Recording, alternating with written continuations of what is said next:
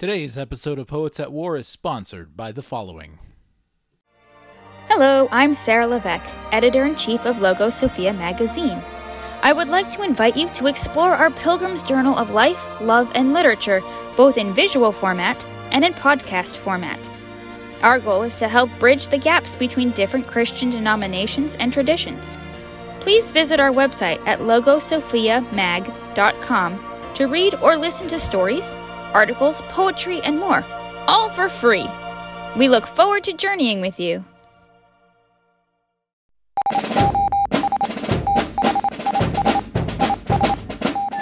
Today on Poets at War, we speak once again with the editor-in-chief of Logo Sophia magazine, Sarah Levesque, about Childish versus Childlike. Join us in the trenches. This is Poets at War!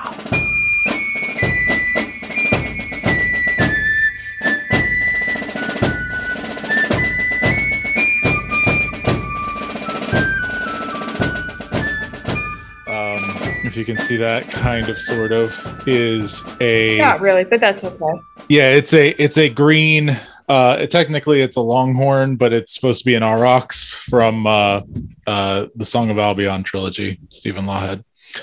So, nice. Yep.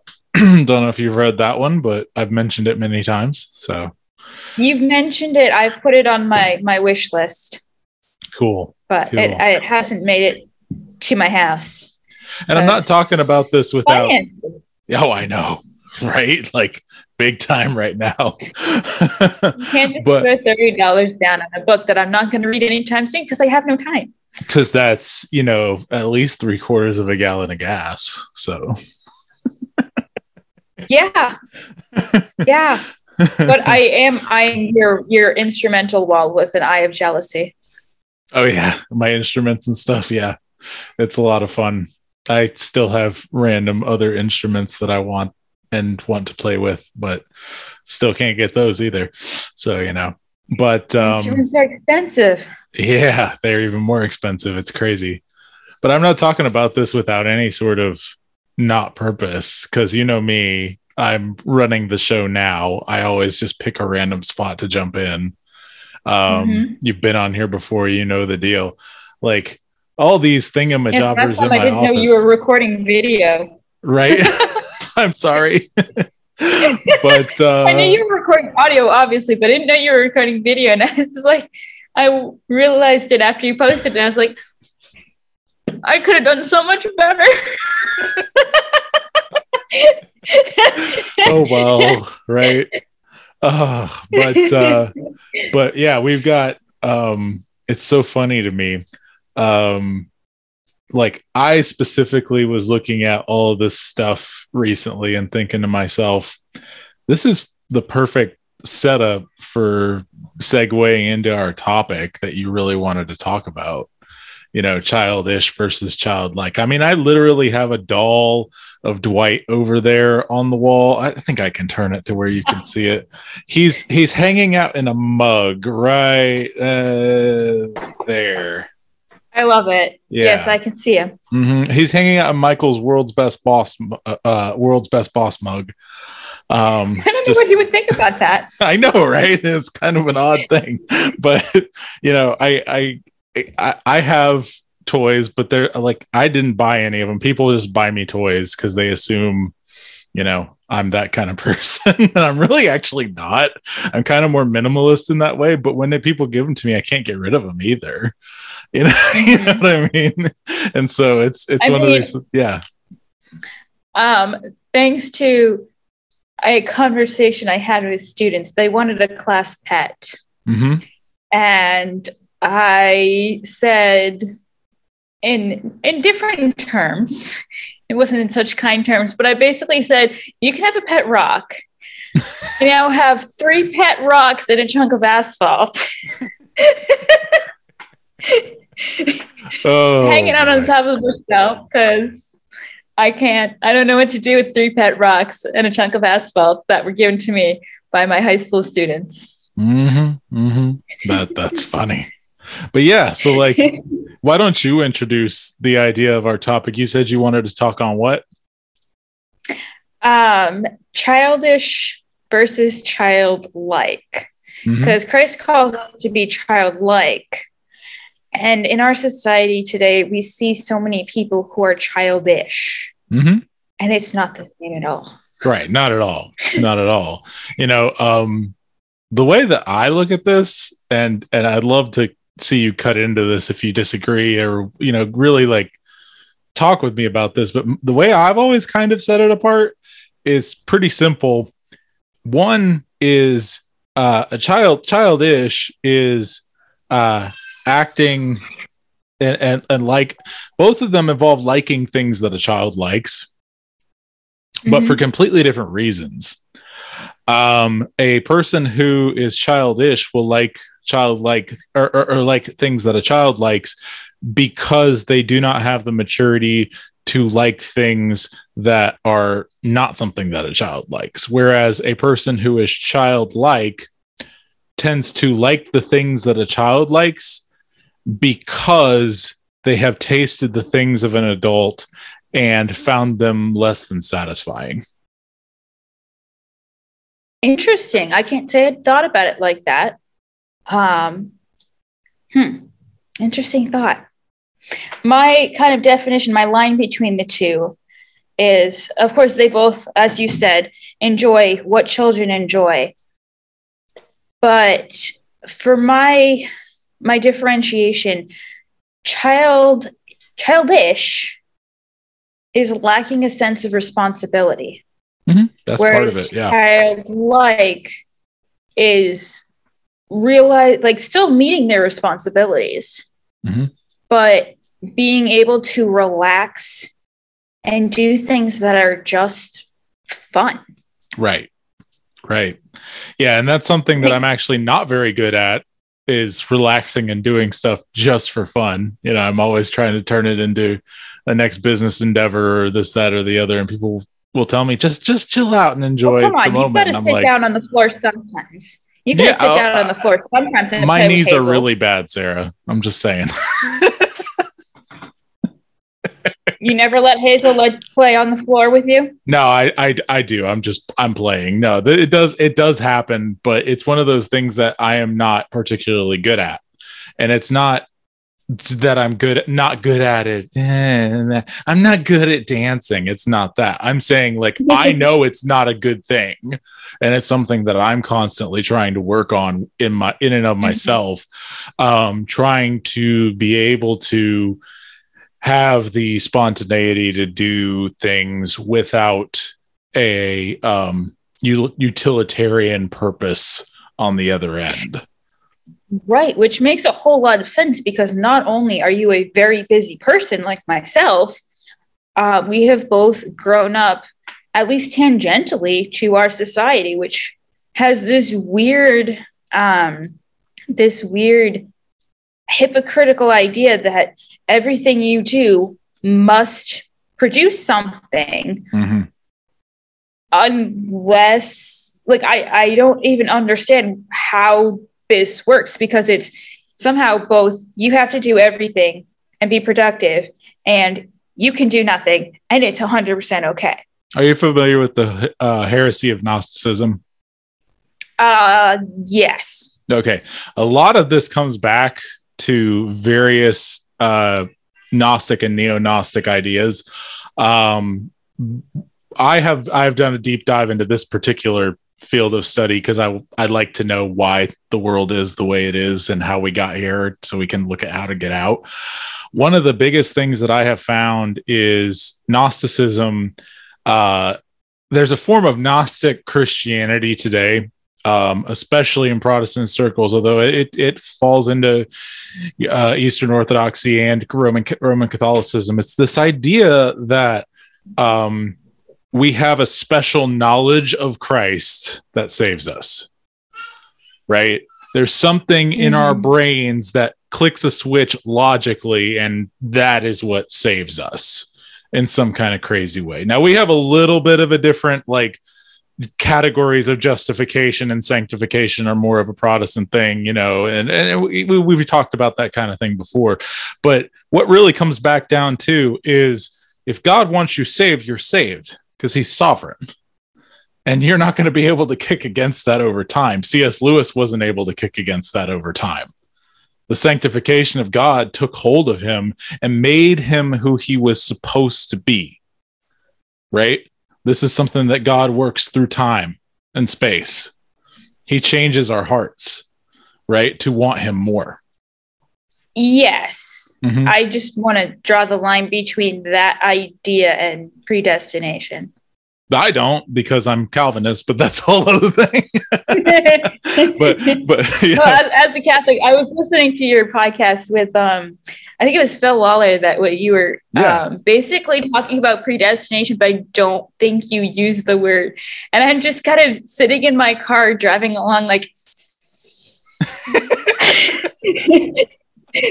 kind of getting annoyed because like I get it. You're both Protestant, you're both Calvinist, whatever.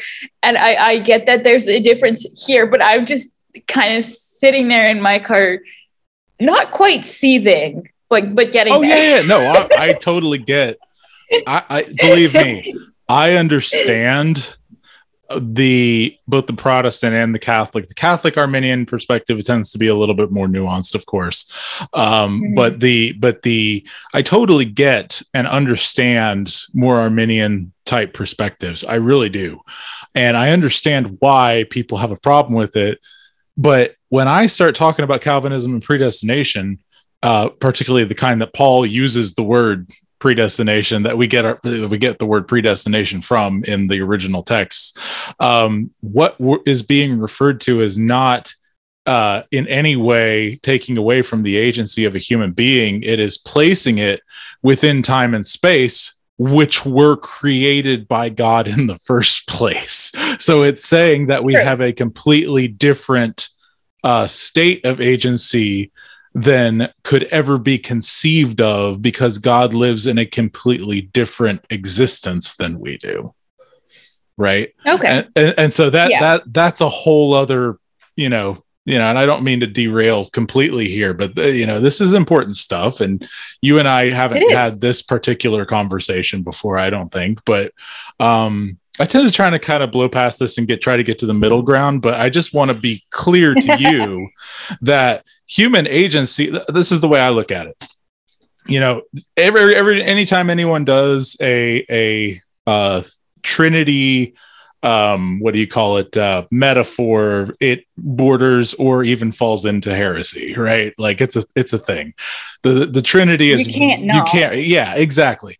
The closest I have ever come, and I always preface it with this because I don't want people to fall into heresy on any side, is Christ, the Father as the author, right? We know that by extension through Christ in Hebrews, he's the author and finisher of our faith. We have this author, this creator God who created the whole thing.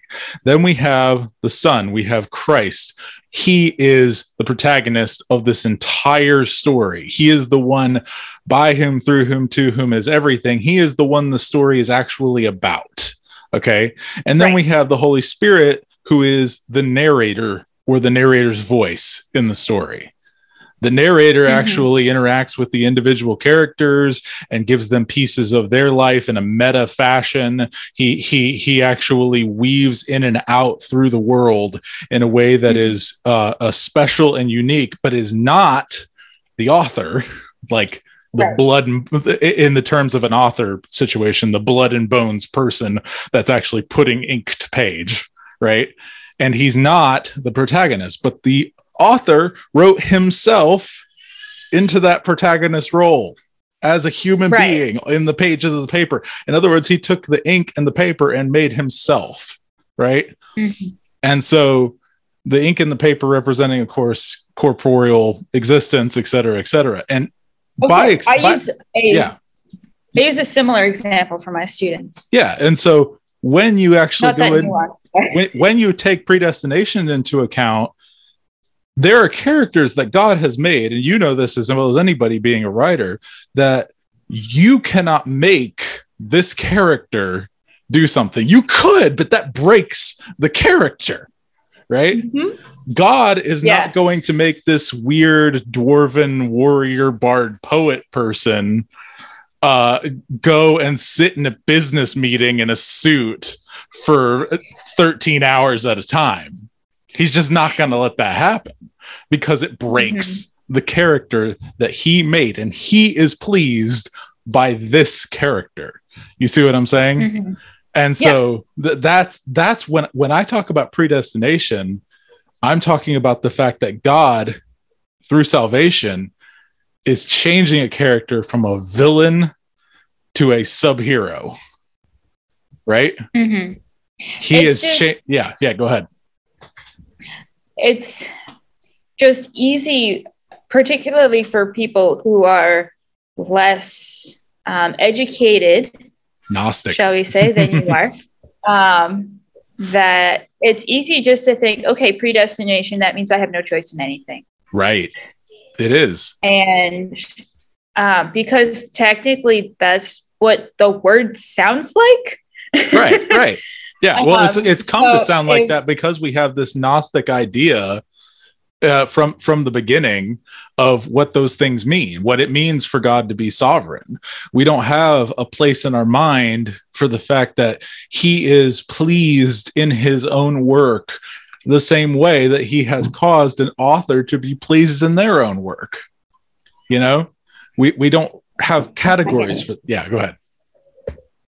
Sorry, I'm recording right now. It's okay. You're fine. You can do whatever you need to do. Sorry, continue. Yeah, no, I was just saying, like, we don't have categories for this anymore because we've launched into this idea that we have this personal salvation through Christ, and that's it. That's all. That's the only covenant here that matters in any kind of way. Is this idea of myself acquiescing to the knowledge, some kind of saving secret knowledge of who Jesus is. You see what I'm saying?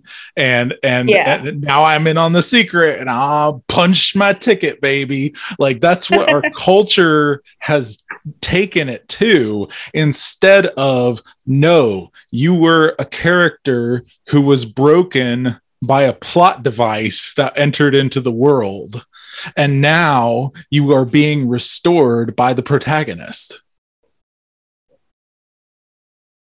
Take your time.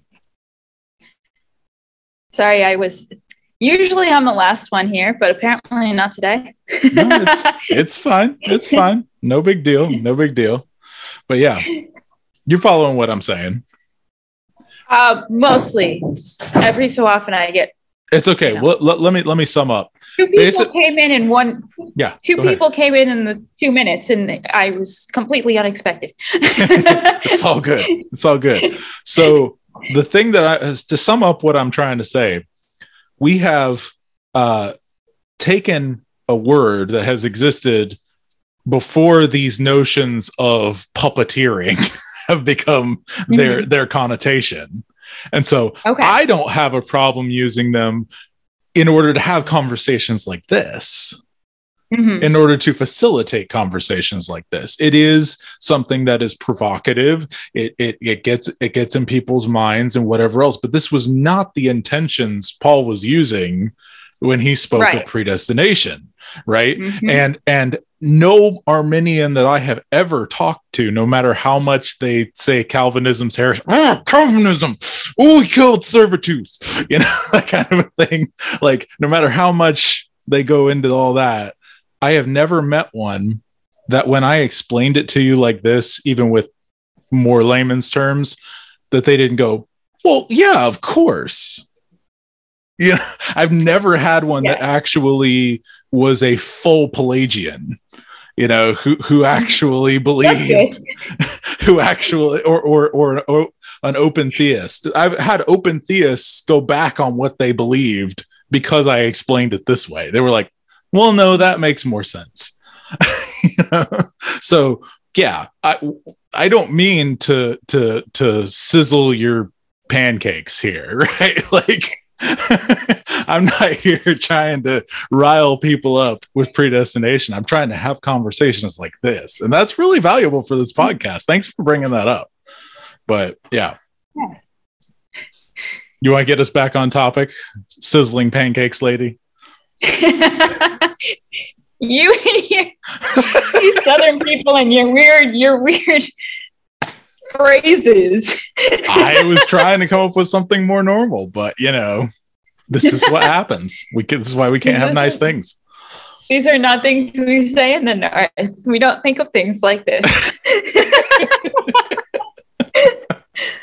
But it is fun to use language in unexpected ways. And in a sense, you could say it's childish because what do children do with language? They explore. They use it incorrectly. Yep. They tell the same stupid joke over and over and over again. Hazel is amazing because she tries to use a lot of the words that I use for work, like, download and the internet and, all these sorts of things. And she is starting to get concepts of how certain things work, like she knows what a hard drive is. And she has that concept. But before she thought of what a hard drive is as being another version of the internet.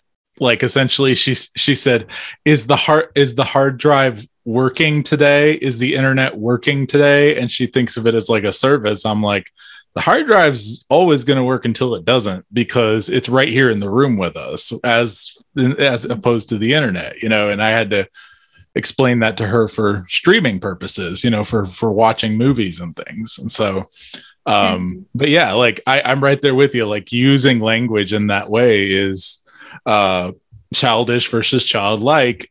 I think what I just did was childlike because I had a concept. I had an abstract concept that I threw out at you, and I needed placeholders. And I'm like, what sounds fun? Sizzling pancake. I mean, you didn't neglect your responsibilities by doing it. So I think it's totally fine. Yeah. I am really big on using random utterances myself to do random things, because despite the fact that I'm a verbal processor, my words don't always come out the way I want them to. Right. And part of it might have to do with my dad. Recently, my dad and I were working on a project over school break. And I realized, I don't think this is the first time I realized it, but I tend to forget it when I don't hang out with him much. He works second shift. I work first shift. We don't get to see each other much. Right. But I'd be handing him tools, or he would need a tool handing and go, give me the red one. The red what? Okay, give me the yellow one. Okay, this is the only yellow thing. All right, give me the black one. There's two black ones. He doesn't use nouns. Right. It's he says adjectives. That one, or the thing, or the doohickey. And it's like, wait, give me a noun. Right. So I come by it somewhat naturally, but I've also been known just to insert random noises when I can't think of the proper word. I just come up with some onomatopoeic kind of noise. Yeah, and it's placeholder, generally speaking, it works because conversation isn't about words. Conversation is about ideas and communicating them. But it's fun.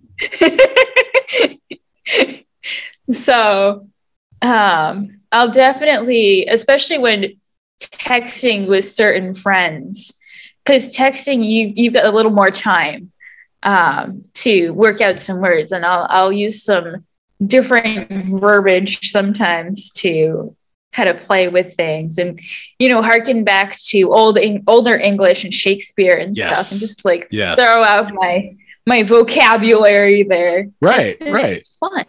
Yeah, exactly. It's fun, and it's part of beautifying the world. I find, using real punctuation in your texts, just random things like that, it makes the world a better place, quite frankly. That's why I've shown you screenshots before, and you guys have always commented in the Brood on my my choice of font on my phone, the Blackmore font. Right. And it's just little things like that just make things a little bit sweeter, in my opinion. It's not less.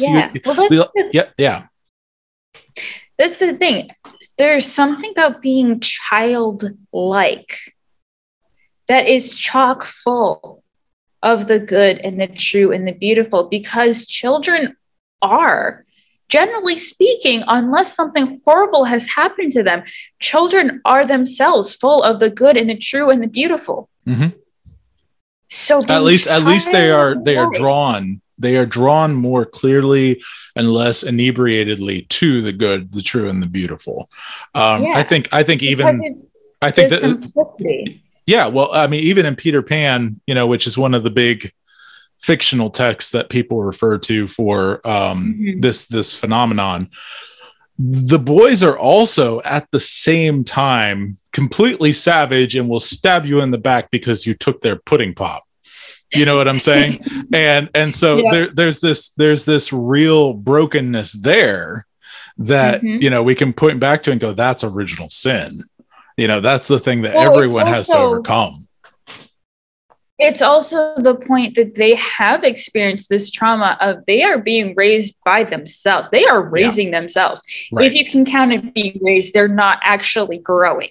Right. So that's iffy in and of itself because there's no room for growth there. But they do have that trauma, which does complicate things that they do not have a mother and a father who are supporting them. Right. And that's one of the reasons it's so important for children to be raised by parents, is because they're to be raised in the nurture and admonition of the Lord, as us Presbyterians would say, and others too. Like, it's this concept of being raised up in the covenant of God. You are being raised as a Christian, as a cultural Christian. Now, whether or not God regenerates you is his business, right?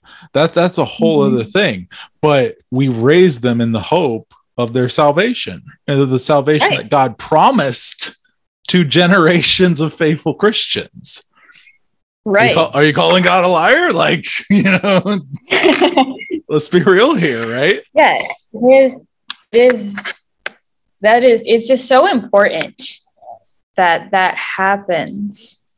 Because otherwise you do get those Peter Pan characters that their lives just, they're not what they should be. Because it's so much harder for them to see the good, the true, and the beautiful. But even so, they can still catch glimpses of it. Yep. Because children, as complex as they are, they have a simplicity to them, generally speaking. Small children. Yes. There's no bull crap. There just isn't, I feel like that helps them grasp at the good, the true, and the beautiful, because these are also very complex, but concepts that are so simple at the same time.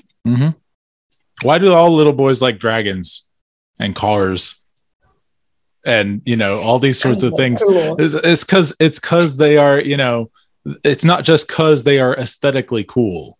It is because they realize that is an application of power that is very real and very good.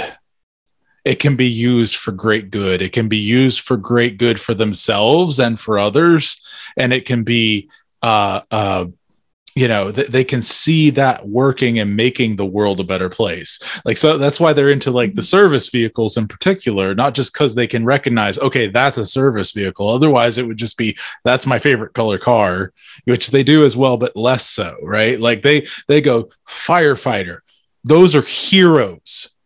Those are guys going and fighting things that I can't even imagine fighting a fire, right? I have a little boy 5 years old, and I'm just like, that is someone who is closer to Christ than me as a hero. Even though usually they're not thinking that far. No, but they are they have that impression. Yes, they have that impression, and they're slowly beginning to follow that trail, and they might just get a little ways out. Totally helps. It totally helps that the emergency vehicles make a lot more noise. Of course.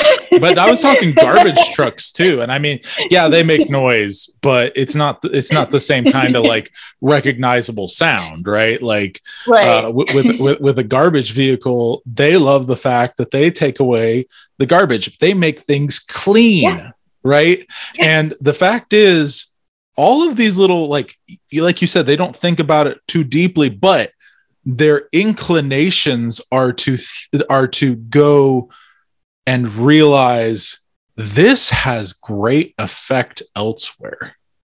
Like they start down that path, they toddle down that path, and they start looking up and seeing the metaphorical stained glass windows that are in this world because of the garbage man. You know what I'm saying? The world is a cleaner place because of the garbage man. It is. Well, hopefully. If done right. Yeah. But it's funny, the reason why I thought about this at all was I had totally been binging on Poets at War. And I was at the grocery store. So I did the grocery shopping. Okay, got my responsibilities done. Check. Now, the parking lot of our grocery store has a very slight grade to it. Yeah. And being a small person, it is totally feasible for me to step onto the bottom of the grocery cart and just like skateboard down on the grocery cart. I've done this many times. Fun. As a 300-pound man, I have done this many times. Because it's fun, and why not? It's weird that this culture that we live in, it thinks that having fun is bad. Yeah. But also, you need to be having fun at all times. Yes, exactly. In one of those crazy... But also not fun that has... But also not fun that has expense at other people's... Or not fun at other people's expense, but also if they consent, it's fine. Right. There's so much contradiction. So much contradiction. So this is what got me down this wormhole. I just rode down the little grade to my car on the grocery cart. Like, this is fun. Why don't people do this? I never see people doing this because people are afraid of being embarrassed. Yeah. And it's not even just being embarrassed. They're afraid of what other people will think. They think that somehow those thoughts entering someone else's head and having some kind of view of them is somehow going to destroy, I don't know what, just... I have no idea. I mean, the closest guess I have is like destroying your reputation. My reputation's been destroyed by way worse than going down. But right? But it's been destroyed in one sense and it's been solidified in another. Like, exactly. I know that there's the only people in a corporate setting that are going to want me are the ones who don't like corporate settings. There you go. You know what I'm saying? And people who think that the corporate setting is weird and messed up. There are even people who, the current corporate setting is starting to move more toward the Google model, right? Toward the idea of there's a daycare in the other room. There's also just, there's slides and fun stuff and things to help you relax during your day. And they're going more toward the fun aspect of things to try and, yes, good in one sense, but in the other, it's fake. And that's the thing. And it's insincere. That's the other part. Like, you can totally create all that, but if you're doing it for the express utilitarian purpose of making sure that, those TPS reports come in instead of you're actually caring about your people. That is a problem. You do need to care about your people. Right. And so my issue is, how can you care about a person if you can't even define one when it's being killed in the womb? Yep. You know what I mean? Like, how can you really truly care about another human individual if you cannot even say that is a human individual? We've been discussing this in my classes recently. That's as much as I'm going to say on that. Yeah. But yeah, it's crazy.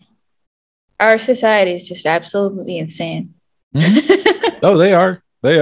And like I said, a lot of it comes back to not just in the church, although that's where it really hits home. But we have this idea that there's some secret knowledge that's going to make us happy. Even the seculars people have this. Everyone's searching. Everyone's looking for that special thing that's a special answer that's going to click. That's what all of our manipulation marketing is based off of. That's what, everyone who is telling a story on a grand corporate level where they're actually making money, hand over fist, they're doing it based on false promises of knowledge. Which is Spider-Man, Tobey Maguire really going to be in the new Spider-Man movie? Yes, he is, Virginia. There is a Spider-Man, right? Like I saw it the other day. Go ahead. I was just going to say, I saw that just the other day, and I wasn't sure when you asked the question if you if it was a question you actually wanted to know the answer to. Wait a minute. No, but my point is, how did they sell that movie? It wasn't what is the moral quandary that Peter Parker in the MCU is going, the Tom Holland one is going through, and how is he going to get through it? Like most, Spider-Man before have been. How did they do it? They sold it through, oh my goodness, you see Willem Dafoe and Alfred Molina in the trailer. Could that possibly mean that Toby and/or Andrew are back? Right? Yeah. That's how they sold the movie. They sold it based on secret knowledge, right? Everyone's selling things in this world. I have no idea. They're selling it based on secret knowledge. It's this idea that there's something in this world just around the corner, and I know where it is, and I can give you that information. Guy trench coat in the alley here, have a watch, right? Like it's this slimy, shady Gnosticism that people are peddling on every level. It is. Now that you say that, you're absolutely right. I hadn't thought about it before, but it's, your life will be better if you have this. Your life will be better if you're transsexual. Your life will be better if you are more self-actualized in whatever it is you are, and what you are because you like anime is a furry. You know what I'm saying? Like it. It's so contrary to the truth. Because the truth is right in front of everybody. But they don't want truth; they want happiness. Happiness is when you slow down and you enjoy what you have. Right. Happiness is playing tag with 3 little kids. Right. And see, on a playground. They know this, and you don't really fit in very well. And they know this, and they were unfulfilled ultimately by it. And they have rejected Christ because the church burned them. Right. Well, and so that, which can be part of it, but there's also the fact that society has also been feeding them the idea that we need to be entertained. Yeah. If we are not being entertained. And I, pink-haired feminist, need to be completely unique in my own individual. Because that, yeah. She said in an army of pink-haired feminists. Right? But it's that idea that we need to be entertained rather than entertaining ourselves, which comes back to an idea. It's not quite what I'm going for, but I'm going to use it anyway. That we're not allowed to be bored. Yeah. But from boredom comes so much. Yeah. From boredom, you've talked to this before. Yeah. But from boredom, you get your ideas, you get your art, whatever that may be, whether it's drawing sorts of art or writing sorts of art or creating it, whatever it is. You don't typically come up with that unless you have space to think. Well, and most people, comes back to another point that in order to have that space to think, we need our leisure time. But as adults, we tend to have very little leisure time because we are either too busy trying to keep a roof over our heads or trying to juggle all the 4,700 things that God has given us to juggle. That'd be me. Or we are working under that lie that everything needs to be productive, and we don't give ourselves that leisure time. And even children aren't given that leisure time. They're given a screen, or they're given 3 sports. Which a screen can be productive depending on what they're doing. I just want to point that out. But it can also, it's more often than not used for less than productive things. If the child is the one deciding, I would agree. Because children are always going to choose candy over filet mignon. So, but they also aren't, and this isn't true across the board. It's a generalization, and I'm aware of dangerous generalizations. But I would say in our culture today, it's become so common that parents are under the impression that their child has to be in 3 different activities in order to get ahead or to stay. I don't even know what the logic off the is. Streets, Sarah. They got to stay off the streets. Keep him off the streets. Like keep him so that he's even with Johnny down the street. Like as if there's some sort of competition. Like my kid can do more things than your kid. Yeah. It doesn't make any sense to my homeschooled self.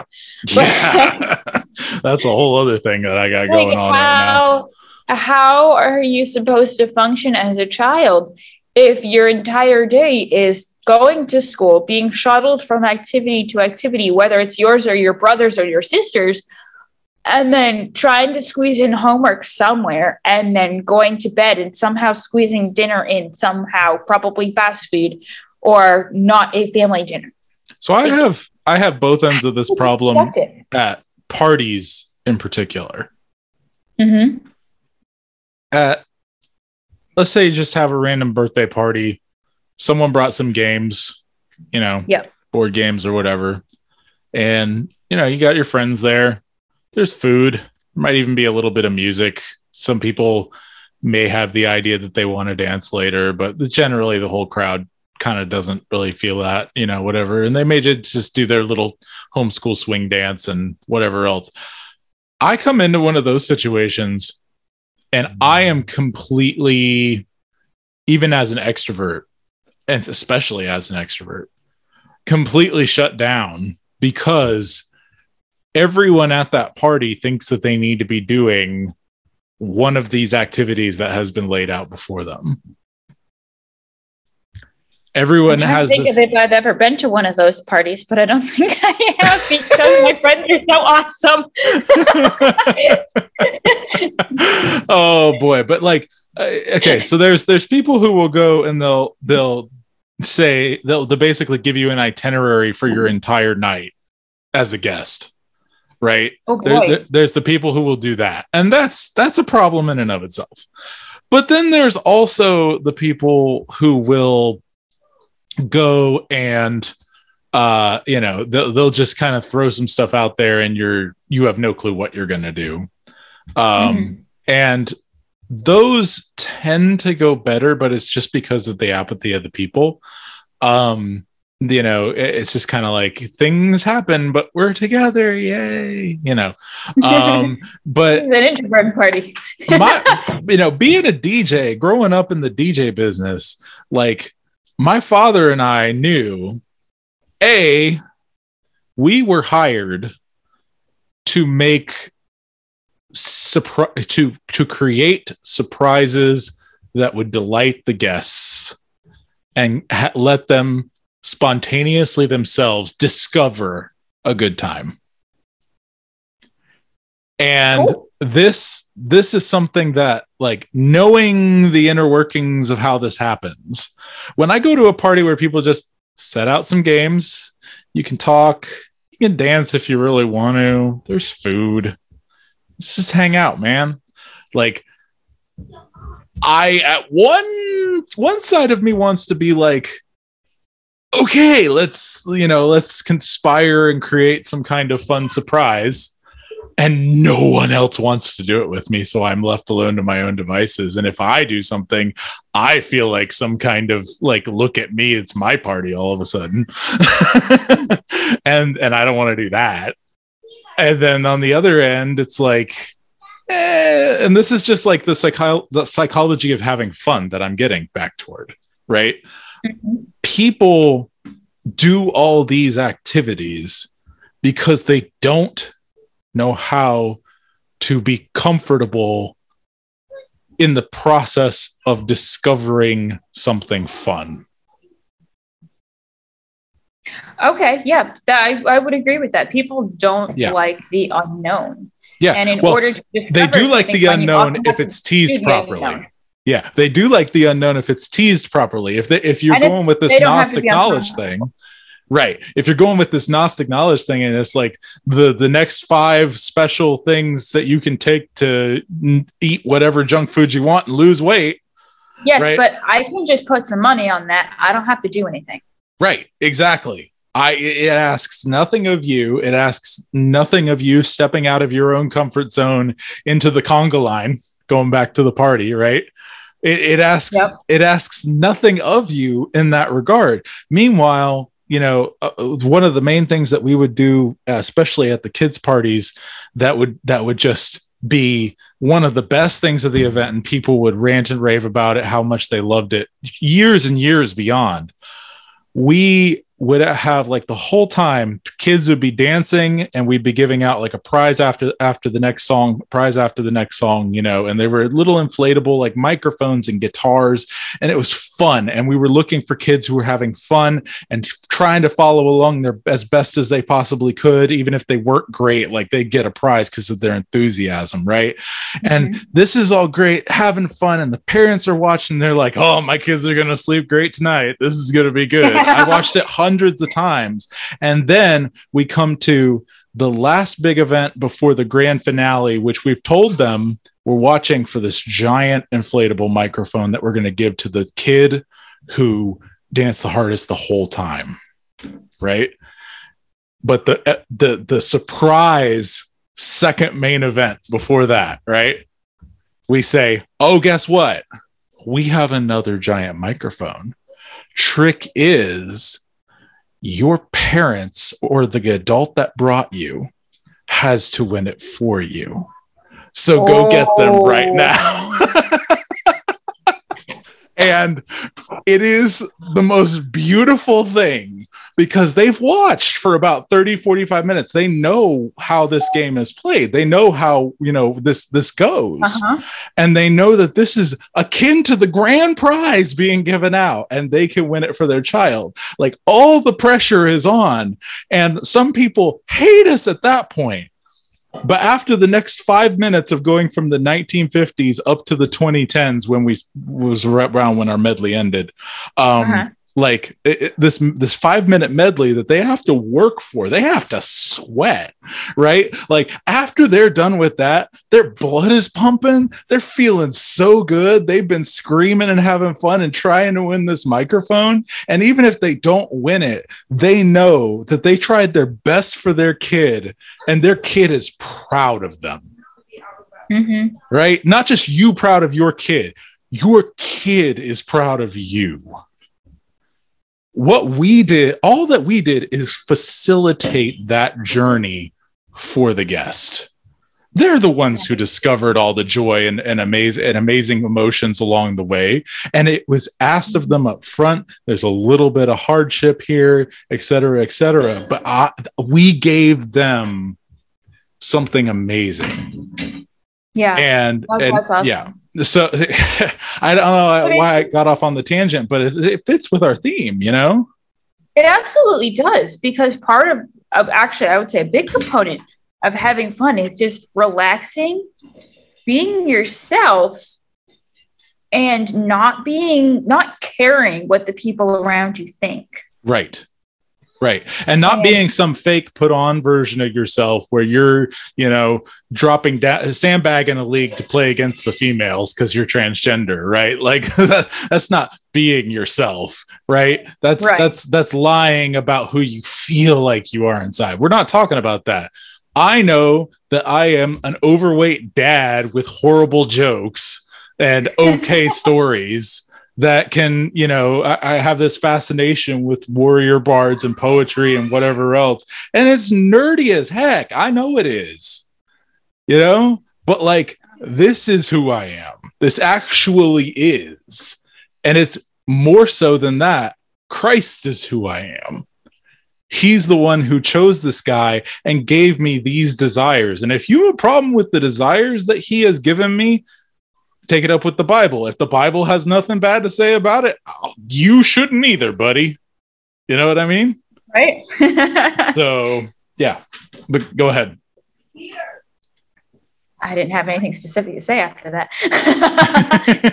But no, it's definitely interesting how we, as humans, not like you and I, but just in general, as humans, we find it so difficult to just be ourselves and not worry about what other people think about us. Mm-hmm. And I don't know if that's I would guess that's a cultural thing rather than a general human thing. I mean, I'm sure original sin factors in heavily. And there's positive peer pressure too. Don't act like it's all negatives, Right. But the fact that people are pressured by people that aren't even pressuring them. Yeah. That's where it gets crazy in my head. Right. Yeah. And I mean, I get it. I felt it. I've done it. I certainly felt awkward, but I can't tell you how many people who have told me, oh, I don't like dancing. I'm like, well, okay, why don't you like dancing? Because you're crazy. Yep. That's why I've come to love the Brood so much. I feel awkward. I'm like, well, yeah, but then you just keep dancing anyway. And then after you do that enough times, you'll stop feeling awkward because either you'll know what you're doing or you won't think and care. Yeah. Exactly. Yeah. And that's why I've loved the Brood so much, in particular recently, because we all have ways that we even rub each other wrong at times. Mm-hmm. But the fact is, the people who are there, we have, and this isn't just me, like Ian's helped with this and you've helped with this, but we have, and TK, we've had this whole culture there of understanding that is actually genuine, and we're not afraid to have discussions like we just did with predestination and whatever else. Yeah, we're not afraid of what we believe. We're not afraid of what other people believe, and we're not afraid to let our weird humor out. Exactly. Michael Bush is such a huge blessing in that regard. He really is. Sometimes he can rub people the wrong way with his humor. And I've even had conversations with people half the time. Right. You see, even you don't even get it half the time, but like I do, and I can vouch for his character. And, he's just an amazing guy. And there's so many different people like that in the Brood, Stephanie Florentino, and if anyone wants to join the Brood, anyone who's an alumni can absolutely join, of this podcast can absolutely join, and anyone who wants to, honestly, you're more than welcome. You just got to talk to me and send me a message on Facebook about it, and I can add you. But like, it has just been a fun group to share gifts and memes and our own work and to encourage each other. I love the fact that Ian comes in and says, I am just so weary of the world today. I love the fact that he comes in and Eeyores the situation, and we can come in here. We can come in there. But that's hilarious. But we can come, but he's not usually. That's the thing. But he has his Eeyore moments, and we can come in there and say, God is not only just God is in control, but God is in control. You stupid little boy, wake up. And he realizes like it's humor. You know what I'm saying? And we could kind of give him a little head slap, and have fun with it and be like, let's roll into battle, into the fray. And Right. That's what the Brood is about. That's what Poets at War is about, man. We do way too much hiding of our weird uncles in our whole entire culture as Christians. And I'm You all have to for be just unique, yeah, but you also have to be the same as everybody else. right. That's what everyone says. You have to be whatever unicorn vomit is hot this week.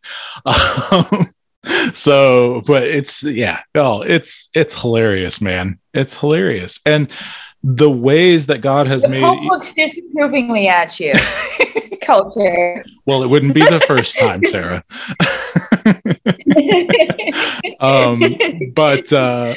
But anyway, the ways that Ian and I are different are just as beautiful and amazing. Like we're talking about differences and uniqueness, but the ways Ian and I are even the same are just as glorious. You see what I'm saying? The ways that you and I are the same are just as glorious as the ways that we're different. And I think in a culture that is obsessed with simultaneously obsessed with a globalizing homogeny, right? Mm-hmm. As they are with unicorn difference and acceptance. Yeah. Like they have no Trinity. They have no 3 and 1. Mm-hmm. They don't. Yeah, it's definitely true. And being in the Brood is such an amazing experience in a Trinitarian way. It really is.